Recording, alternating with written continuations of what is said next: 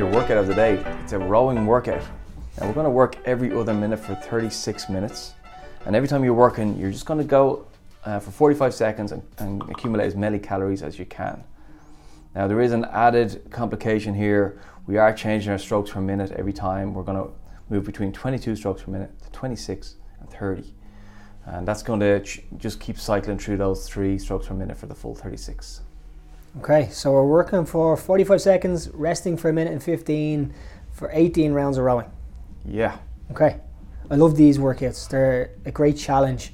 The varying stroke rates makes it very interesting. And you see all the time when you're coaching it that athletes who are inexperienced rowers are new to rowing and learning the technique, or they're learning how to understand the screen a little bit better. They really struggle to slow down and find power. So I assume that's what we're looking for today, is can you slow down, find power, and then when it gets a little bit faster in the stroke rates, drop the power off?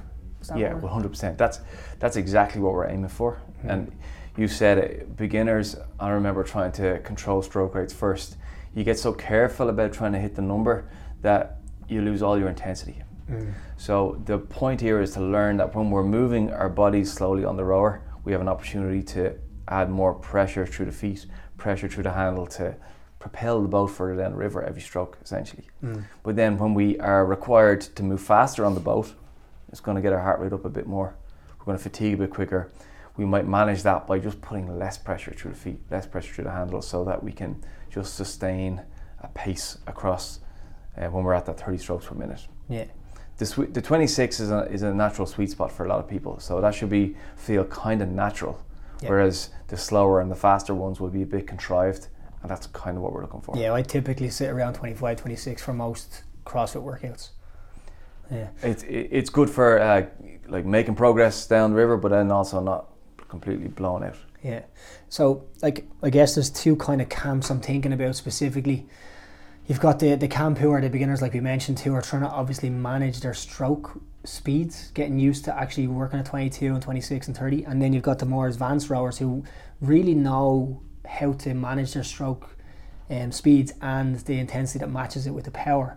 So for the people who are like able to find the 22 to 26, 30 easily, are they going all out each interval? Like there's 18 of them for 36 minutes. So should they be hitting it pretty hard, or?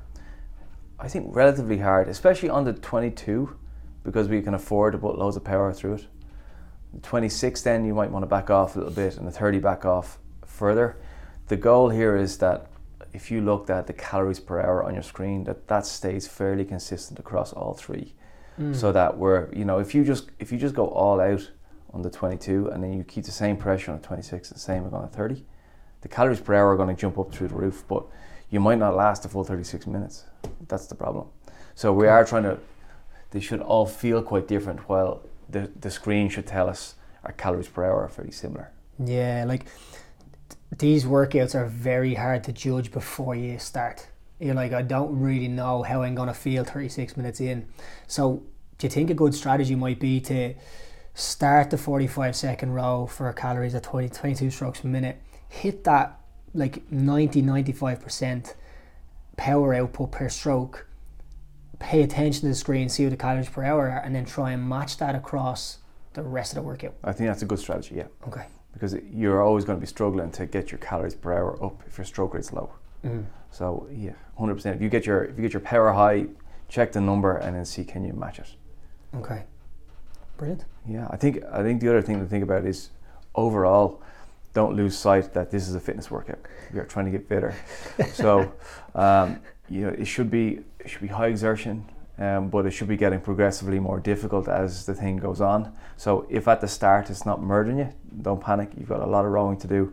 But by the end, if you're 20-25 minutes into it and you're feeling relatively comfortable still, that might mean that calorie per hour number is just too low across the board, and you might need to find new intensity, because at the end of it you really want to feel like I've done some hard rowing today, and I don't want to do much else.